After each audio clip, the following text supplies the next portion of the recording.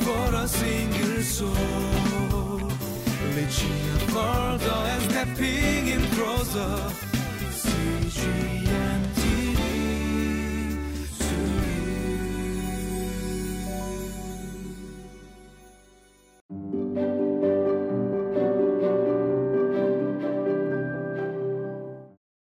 Hi, I'm so glad that you can join us here at Living Life. My name is Mike, and I get to share with you lessons that we will be learning through the book of Job.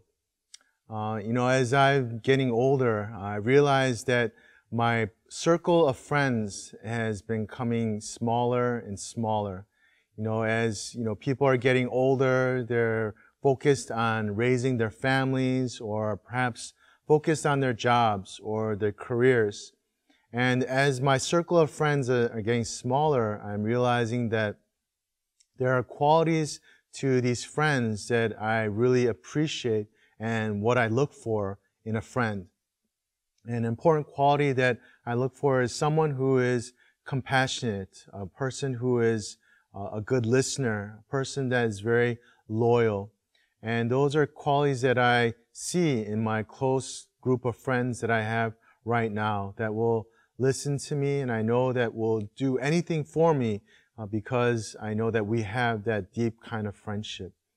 And what we'll be looking at is one of the three friends of Job, and we'll see the kind of role that he plays in his life, the things that he says, and through that, I hope that we will evaluate who we have as our friends, and are we that kind of friend to other people as well, as we continue in our study of Job.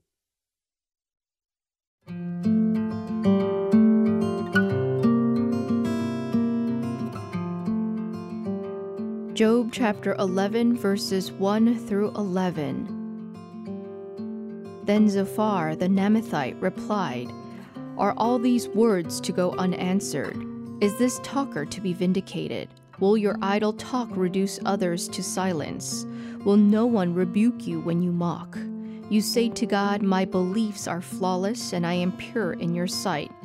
Oh, how I wish that God would speak, that he would open his lips against you and disclose to you the secrets of wisdom, for true wisdom has two sides.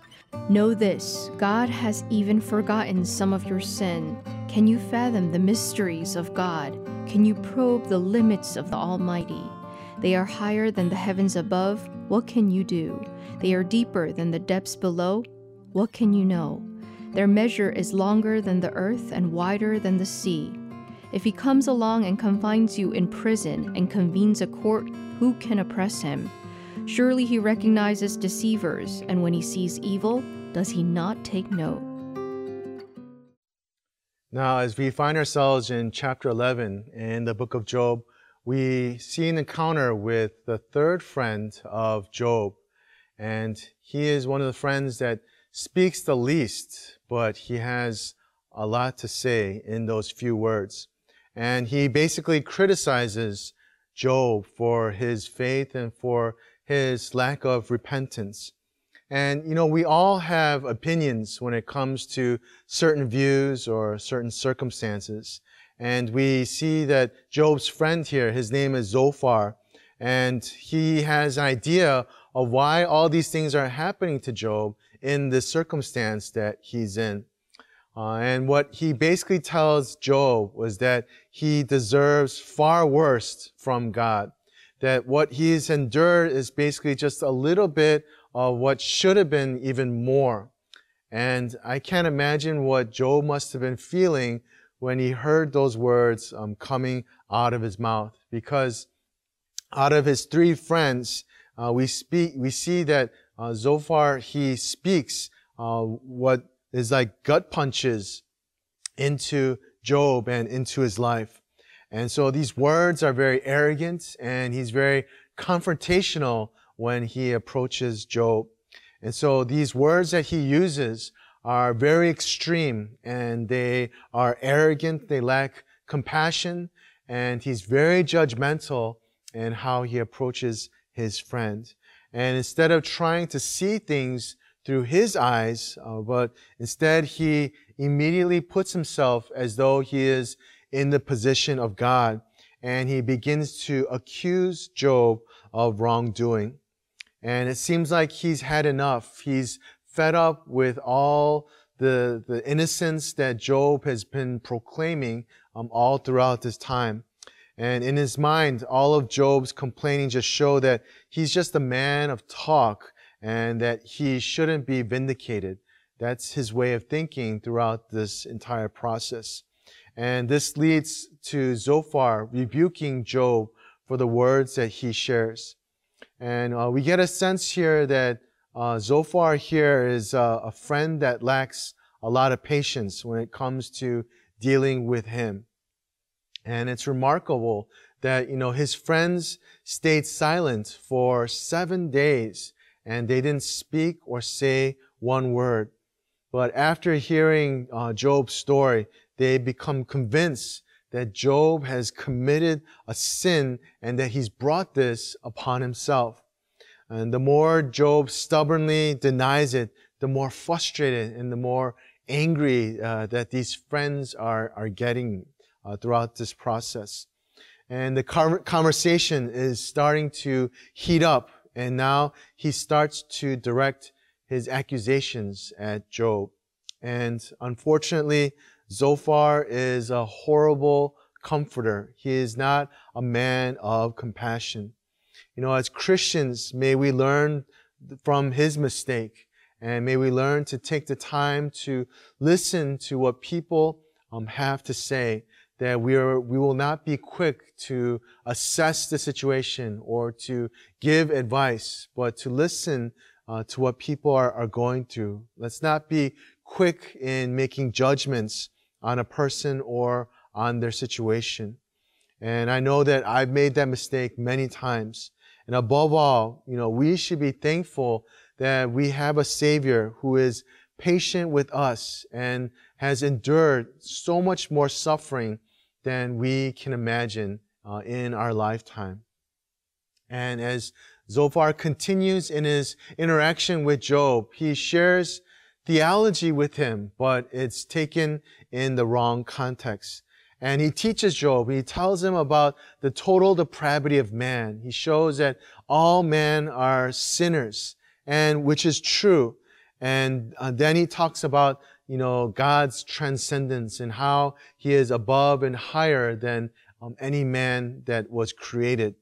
And then Zophar tells him about the sovereignty of God and believes that it's best for him to accept this role and this fate that God has placed him in and the punishment that he is receiving at this moment. So he actually believes that God is giving him less than what he deserved. And what Zophar is basically doing is he's casting judgment upon his friend, and he's acting like God in this situation at that moment. And Zophar has some choice words that he has to say, and he uses against his friend. He basically tells him, "You are empty-headed," and he says that donkeys who are considered stupid animals are more likely to give birth to a human than for him to obtain wisdom. And Zophar here is very insensitive amongst all the friends that Job had. And I hope that that is a lesson for us to take, that we will learn to be sensitive, to hear the voice and the words of those around us, especially those who are hurting, that they have a story, that they have something to share, and that it's our role, our responsibility to listen and to absorb all that before making any kind of decisions or helping them in that matter. So let's take that to heart as we study this section of God's Word.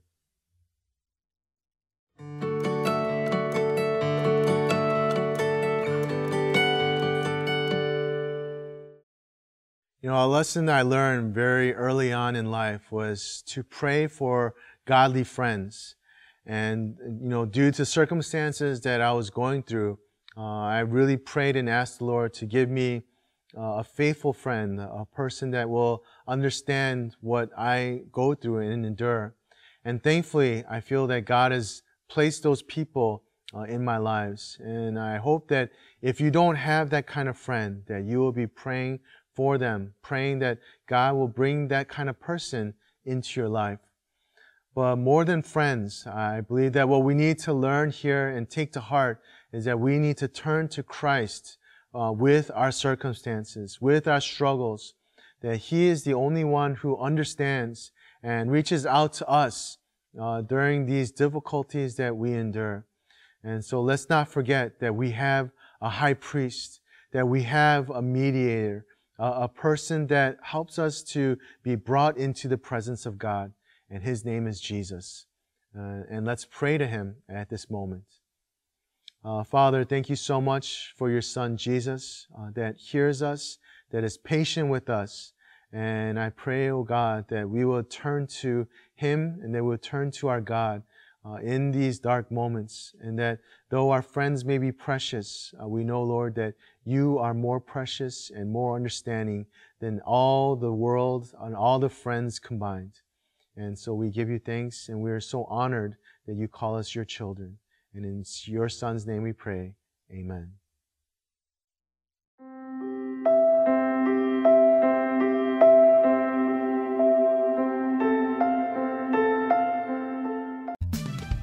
For a single soul, reaching further and stepping in closer.